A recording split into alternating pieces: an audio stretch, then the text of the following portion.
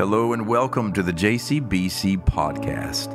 My name is Sean, and I'm so grateful that you found our podcast. Listen, the JCBC podcast is a collection of several sermons that have been preached over the years at Johns Creek Baptist Church. I pray that as you find these sermons and you listen to them, they would meet you where you are in your journey. And I trust that God will do something in these words to lift up your head, if only for a little while. So go ahead and subscribe to us and follow along. Friends, I want to invite you to turn with me, please, in your Bibles to Exodus chapter 25. Exodus chapter 25, and as you're turning in here in your Bibles or on your devices, I'm going to ask those who are worshiping, the rest of our church family in the Family Life Center, if you would also turn with us. And if you're watching from home, if you're streaming today, we welcome you into this ongoing study, and I invite you to turn with us as well as we continue our study. By the way, as you're finding your way to Exodus 25, I got to say, you look great today. I love seeing all of the team colors, the team spirit all over campus, in this room and in the next room as well. And I got a story I got to tell you before we get serious. Before we elevate this thing a little higher, I got to tell you, I've got a story. I had a plan today. I ordered this shirt online, Braves, Atlanta Braves shirt, because they're hot right now. They're hot, the Braves are. And so I ordered this shirt, long sleeve, buttoned down. It looked great. Y'all were going to love it. You were going to love it. And so it delivered yesterday. The package came where FedEx delivers, and I open up the package, and here's this awesome button-down gingham style Atlanta Braves tomahawk. And I thought that's kind of a good nonpartisan team, for our congregation, right? And so I opened it up, and what they had sent me was a triple extra large polo of the Carolina Panthers. Yeah. I was so mad. And so the only justice out of this is that presumably today, because they're playing the Falcons, there's some Carolina Panthers dude in a tight button-down Braves shirt pouting because he wanted his shirt as well. But I got to tell you, I'm happy to see some orange in the place today as well. I even see orange popping out from under collars up here. Just be grateful that I didn't have Bob play Rocky Top for the call to worship. Okay, yeah. But it can still be the benediction, so behave. Exodus chapter 25 is where we find ourselves today, and we are now in part 24, I think, of our ongoing series. Somebody asked me this morning, how many more of these we have? In the words of Moses, let my people go, it's kind of. Today, we move into the next and largest and last major section of the book of Exodus. This story has been a story about freedom, about being set free from enslavement. And we watched how the first 15 chapters of the book of Exodus is all about being liberated from the enslavement to Pharaoh in Egypt. And we imagined all the different varieties of ways in which we are enslaved to pharaohs of many names and many varieties. Chapter 16, 17, and 18 then followed with what we called the wilderness journey, because we imagined that we, like they, after you're set free from a thing, there's usually a period of time in which you kind of wander, and you wonder as you wander, do I really want this freedom? Because if being free means this kind of new pattern to life, a new way of life, a new way to exist that's unfamiliar, I almost prefer the enslavement that I'm familiar with as opposed to the freedom that I have to learn all over again. Then chapter 19, 20, 21, 22, 23, 24 is all about the establishment of a covenant where God says, okay, here's how this is going to roll. I'm going to be your God, and you're going to be my people. And this is how this is going to look. And we spent some time talking about that. And now we turn the page, and we're in the next major section. The next major division in the book of Exodus is about the construction of the tabernacle. And we read one verse, verse 8. And the Lord said to Moses, have them make me a sanctuary, so that I may dwell among them. Have them make me a sanctuary, so that I may dwell among them. And for the next 13 chapters, every chapter crammed with detail after detail about how to construct the tabernacle, a place where God would dwell among them. There are different words that are used here in the Hebrew. One of the words for the sanctuary that we're talking about is this: Mishkan, which means tabernacle. There's another one used later in Exodus, Ohel Moed. Ohel Moed means the tent of meeting. In many different places throughout the rest of the construction of the tabernacle, it's referred to by many different names, such as the tabernacle of testimony, the tent of testimony, the tent of meeting, the tabernacle of the tent of meeting, and so on. But all of it has to do with creating a space in which God will abide with mortals. And it's one chapter after the next of detail after detail after detail. The first several chapters, 25 through 30, describe God giving explicit and meticulous instruction. But then chapters 35 through 40 is almost a verbatim repeat of the thing that God said to Moses to do, but now it's God watching Moses do it. And so in one portion, God says, do this stuff. In the second portion, it's Moses doing this stuff to create the tabernacle almost word for word. Chapter after chapter in meticulous detail. And I got to tell you, it's not the most exciting reading in all the Bible.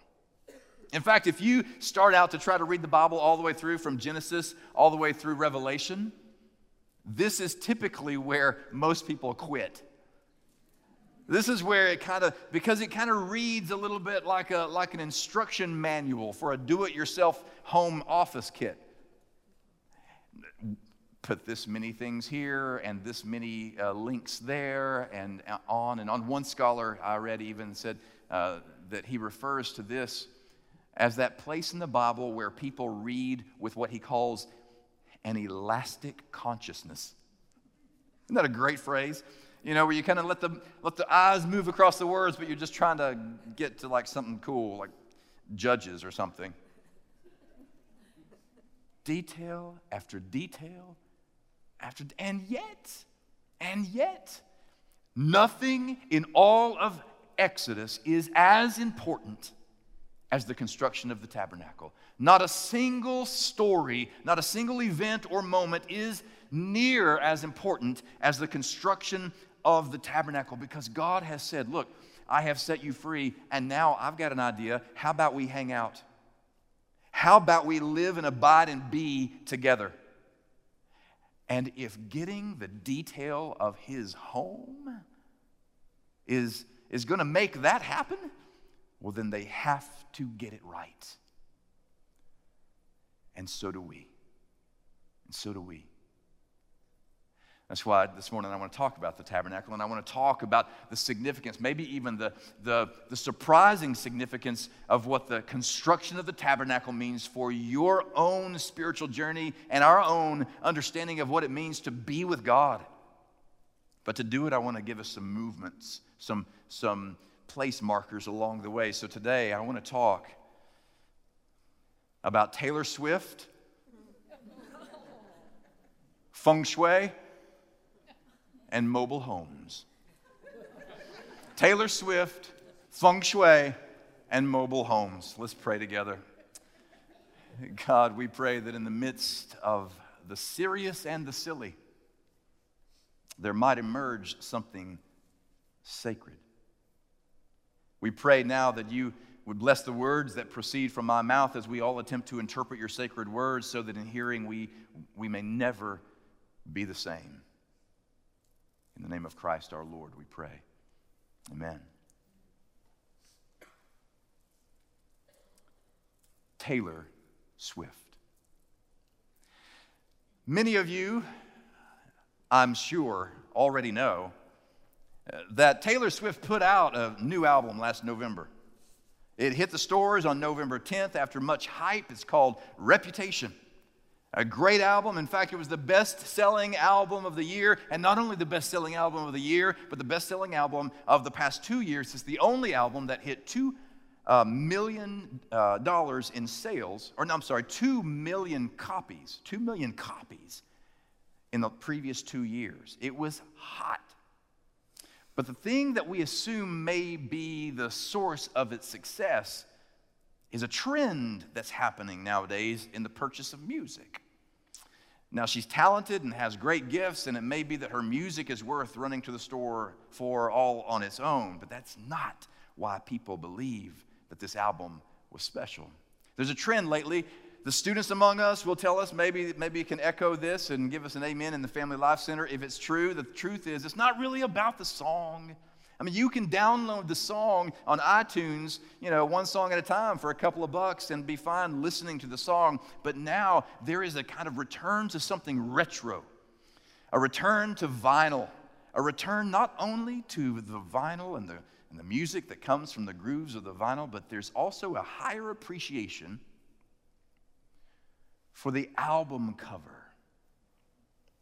For the album cover, the cover in which the vinyl comes, and the art that's placed on the front of the cover of the album is as important in some ways as the music inside it.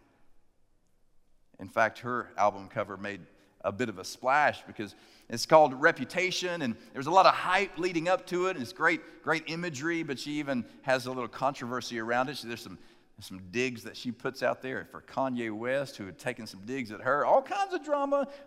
But at the end of the day, what's the point? The end of the day is people flock to the stores not to download from their phones the music from her album, but rather to hold something in her hands to say there's something about the package that's almost as important as the content. And I want to suggest today, when it comes to understanding the construction of the tabernacle, this same truth rises among us. Sometimes the package of a thing is as important as the thing. When it comes to the tabernacle, yes, it's important to figure out what goes in the tabernacle, what do they do in the tabernacle, what was it all about, and we're going to get there in a second. But I want you to not miss the package or the album cover in which all these instructions come.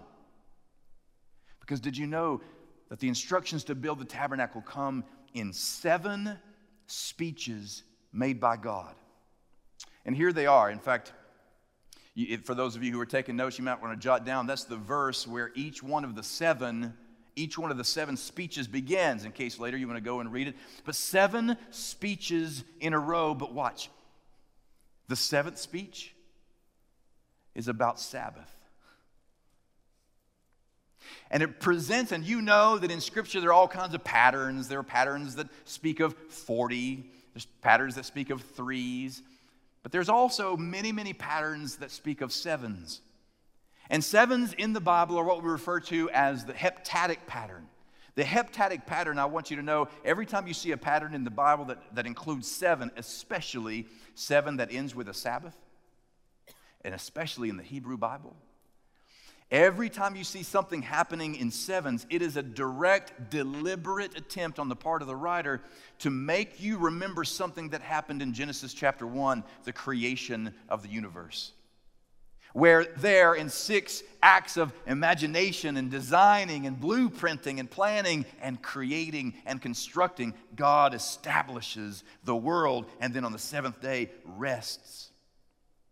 So when we come to Exodus and we find ourselves in 7 distinct speeches from God, and the last one is about rest, it's a deliberate attempt to show us the album cover, the art in which the content comes. So pay attention to the album cover, because the construction of these 7 speeches, it's meant to make you and me go back here to Genesis and pay attention to what God was up to here. Because in the tabernacle, Everything that will happen in the tabernacle, all of the worshiping, all of the movements, all of the action, even the very furniture that's arranged and how it's arranged, all of that worship is intended to provoke and stoke a kind of heightened awareness in you and in me that when we worship, we are to remember what God was up to in creation. 7 speeches in a row, ending with Sabbath.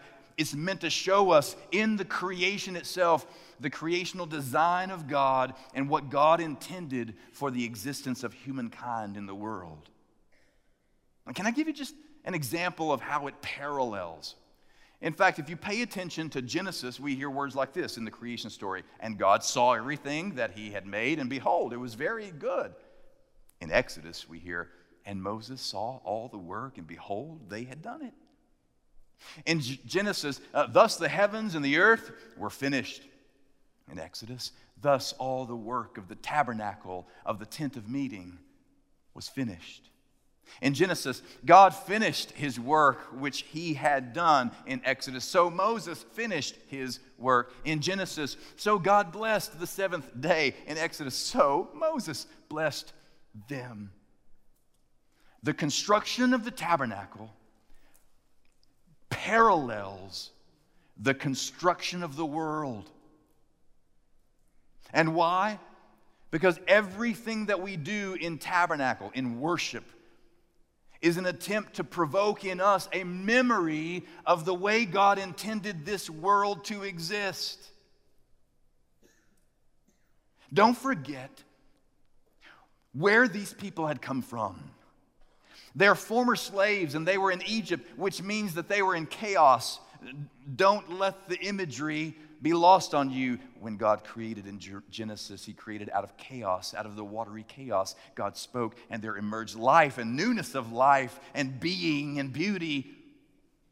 These newly freed slaves were in chaos in Egypt. And God rescued them and spoke over them, and now there is emerging in them a newness of life, a newness of being and of beauty. And every time they worship, they are enacting the reality that God is up to something, trying to create the world all over again. This reveals a beautiful truth, my friends, that when we worship, we meet with God in order to join God in the ongoing creation of the world. I'm not talking about ancient Hebrews. I'm talking about you and me. Because we also come in from a world of chaos. Every week there is chaos in your family, in work, in the nation, in the world. There's chaos, and we bring with us into our own sense of tabernacle. We bring with us the possibility of envisioning the world as God designed it at creation. And when we envision, when we sing songs like that medley we just said, when we sing songs about, and when we read old texts, ancient manuscripts of wisdom and instruction, something happens in us. Somewhere in this hour, we lay down burdens.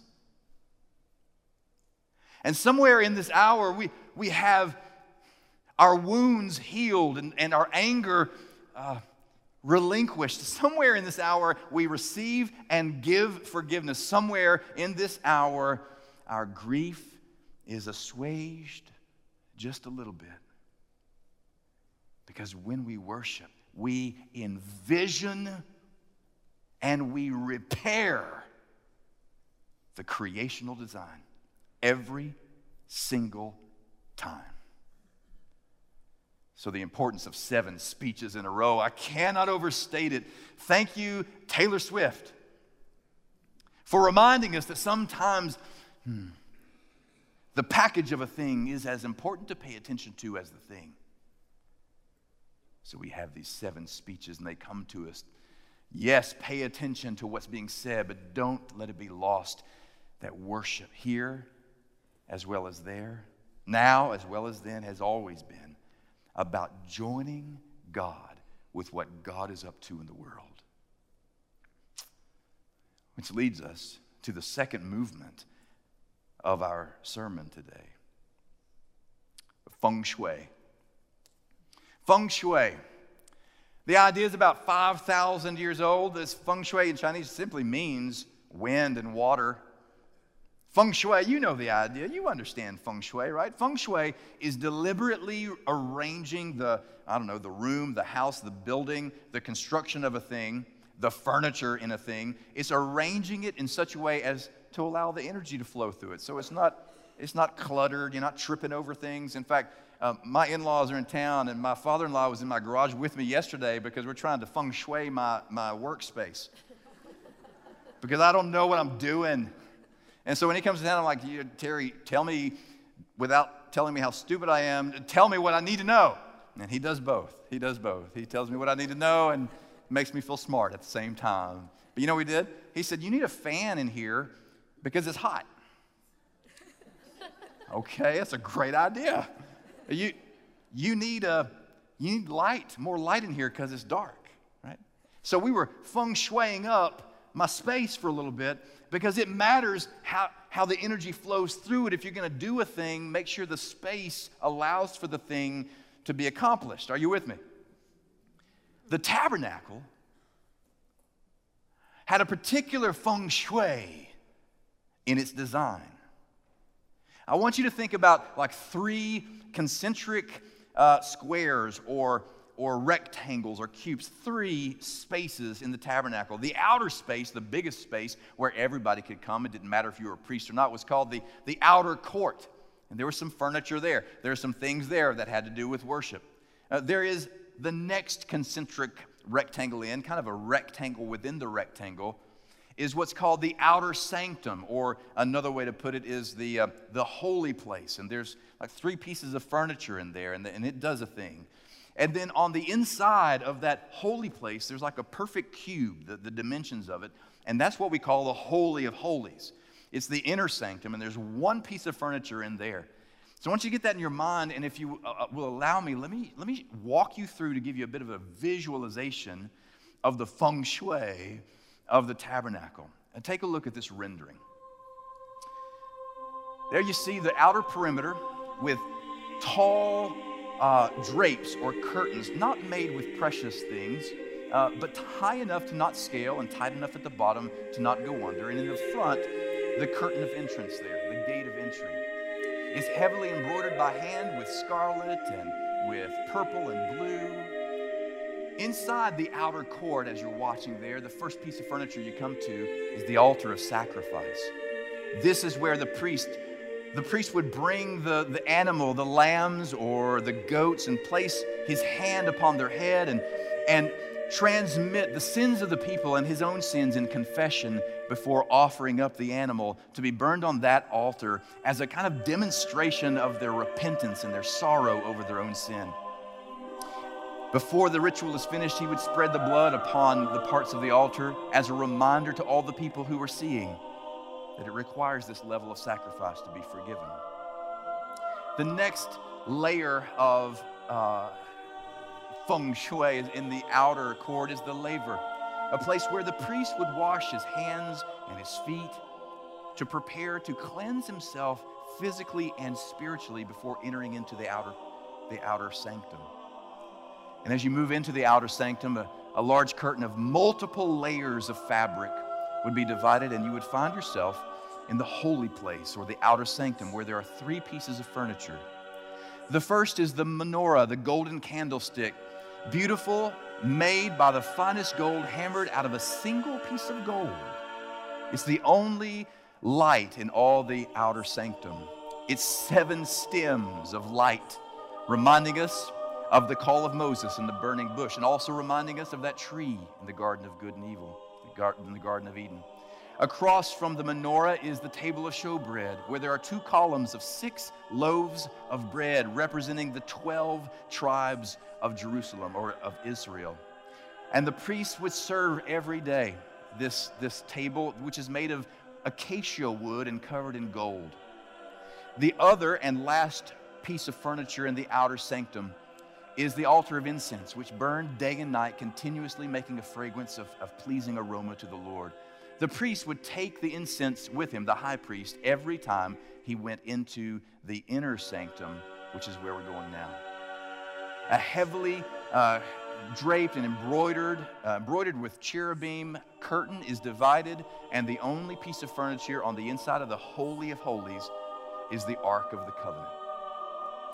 Made of the finest gold inside and out. On the inside of the Ark of the Covenant are remnants of manna, a serving of manna, remnants of the 10 Commandments, and Aaron's blooming rod. On the top of the Ark of the Covenant, still inlaid with gold, inside and out, the finest gold, 2 cherubim with their wings facing one another. The place where they touch, right in the center, is the mercy seat, said to be the very presence of God on earth. Now, that's admittedly a very quick, very swift rendering of the tabernacle. But what I want you to pay attention to in regard to feng shui is that the construction of the tabernacle was made deliberately with the materials that would advance in quality the closer you get to the inner sanctum. It's a phrase that I'm going to use today, gradations of holiness. There were gradations of holiness. In other words, on the outside, the stuff that's made, the furniture that's used, is not as precious as the stuff on the inside. So the curtains may have been high and white and did its job, but it wasn't made with pure things, and it wasn't held up by gold, but by acacia wood and capped with bronze, for example. And as you move in, the furniture gets more and more precious. On the outer sanctum, the metals move from being bronze to bronze and silver, and then silver and gold. And then on the inside of the Holy of Holies, there is one kind of gold that's used, and an adjective that's used to describe the quality of that gold on the Ark of the Covenant is only used one time in the entire Hebrew Bible. It is the precious, the most precious of precious metals, the most fine of fine gold. And the point I'm trying to make is, don't let it be lost on us that as they move toward that beautiful place, the promise is that there is the possibility of drawing near something beautiful in this world. That the very presence of the holy God of the universe is near, and you can approach it, you can come in. But it takes a certain work and sacrifice to get there. That's why you and I interpret everything through the lens of Jesus. Jesus is our interpretive lens to understand everything, especially in the Old Testament. So that little walkthrough that I just gave with you, I want you to mentally walk through it with me now as Jesus is our interpretive lens. Watch. You saw the high walls of white curtain.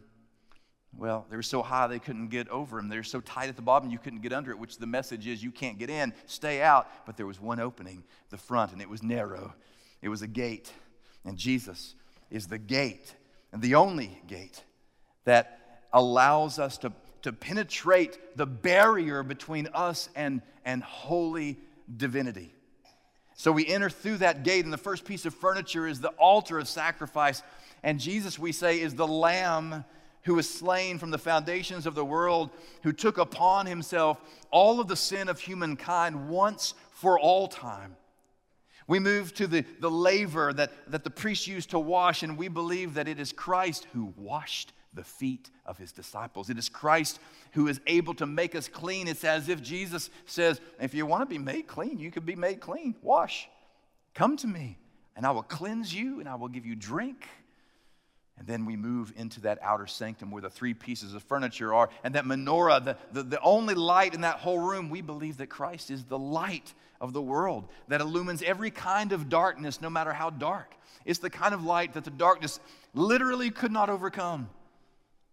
We look at this table of showbread and we realize that he is the bread of life, and any of us who hunger, any of us who are longing and are famished for something that is more than any of this world can offer, we understand we can eat of him. We can consume the teachings of Christ, the way of life that he offers. We can pick up our cross and eat deeply of that bread of Christ, bread of life.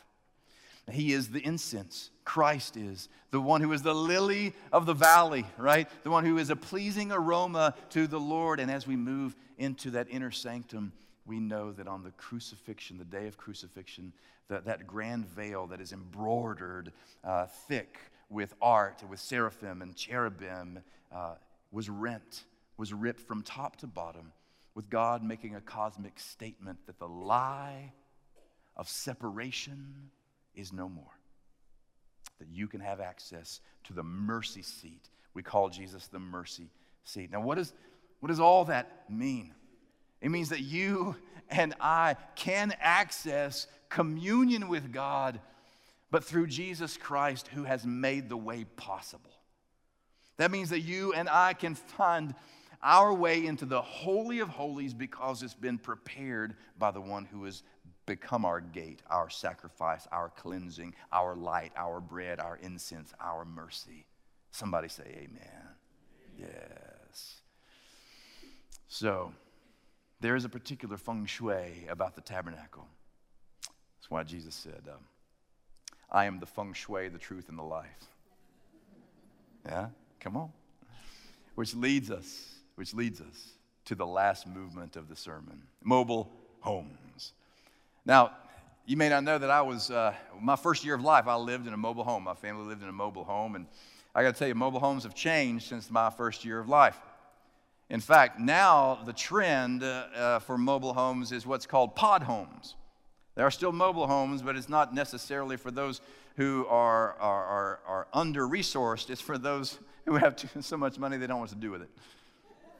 Pod homes are completely self-sufficient. They're solar energized. There are bathrooms, kitchens, beds, all within about 9 feet. And the charm of a pod home is that you can take it anywhere. It can endure every kind of weather and every kind of environment, which is what I think about when I think about the construction of the tabernacle. Because the Israelites were asking a question that you and I ask, maybe in a variety of ways. Will this God go with me in the wilderness?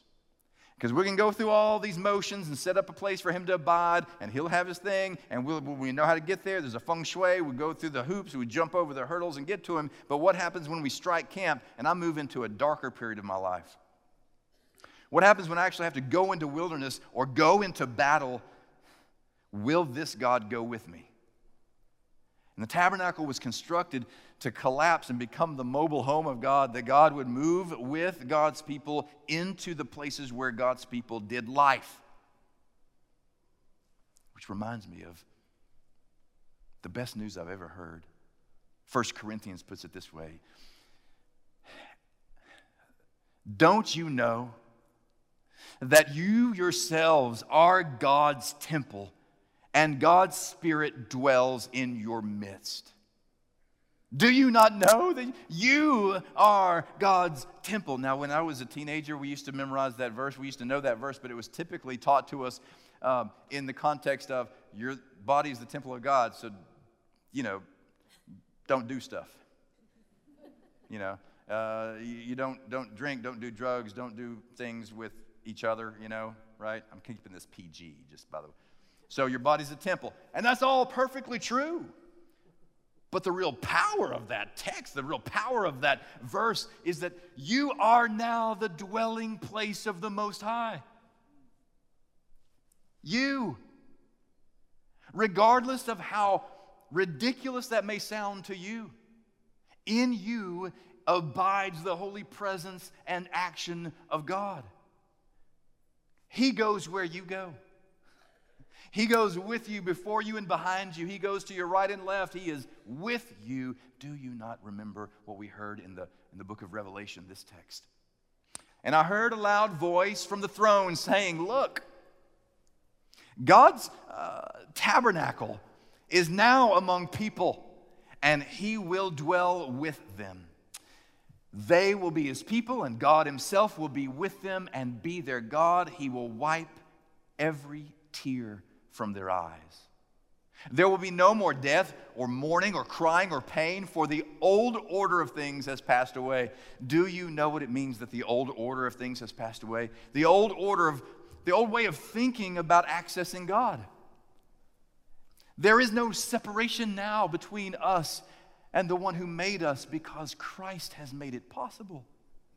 And I just share that with you today because you may have come here and then in the first 5 minutes of the sermon may have heard we're talking about tabernacle and construction, and you may have just totally zoned me out at that point. Just pull the shade. We're going to talk about something that has nothing to do with where I'm camped out right now. And now suddenly you realize this is everything about where you're camped out, because where you pitch a tent, God has pitched a tent. That means within you is the very holy presence of God who is abiding in you and working for your reconciliation even as we speak. So our prayer for you today, my prayer for all of us, is that we would hear that the time has come. The time has come for us to do something about this wide, wide invitation of love. Perhaps you've never considered the reality that the God of the universe would even want to abide with you or near you or in the neighborhood of you. But Jesus came to dispel the myth that you're unlovely. He came to take away all the unloveliness upon himself until all that remains is one beloved child. Let's pray. God, in this moment as we pray, we pray that you would speak to someone at some level that we may actually understand that you're calling us to something deep. You're calling us to be aware that when we walk about in this world, we don't walk about alone. That you are within us. And every time we gather here for worship, you're attempting to provoke us to leave this place and live in the world as if your kingdom actually really has come. So for somebody today, that will mean making a decision. For somebody today, it will mean no longer waiting to respond to the overtures of love that you have poured out upon us. We pray that that day would be today when somebody comes to the saving knowledge of the truth. We pray that in the name of Jesus Christ, the Lord of life. Amen.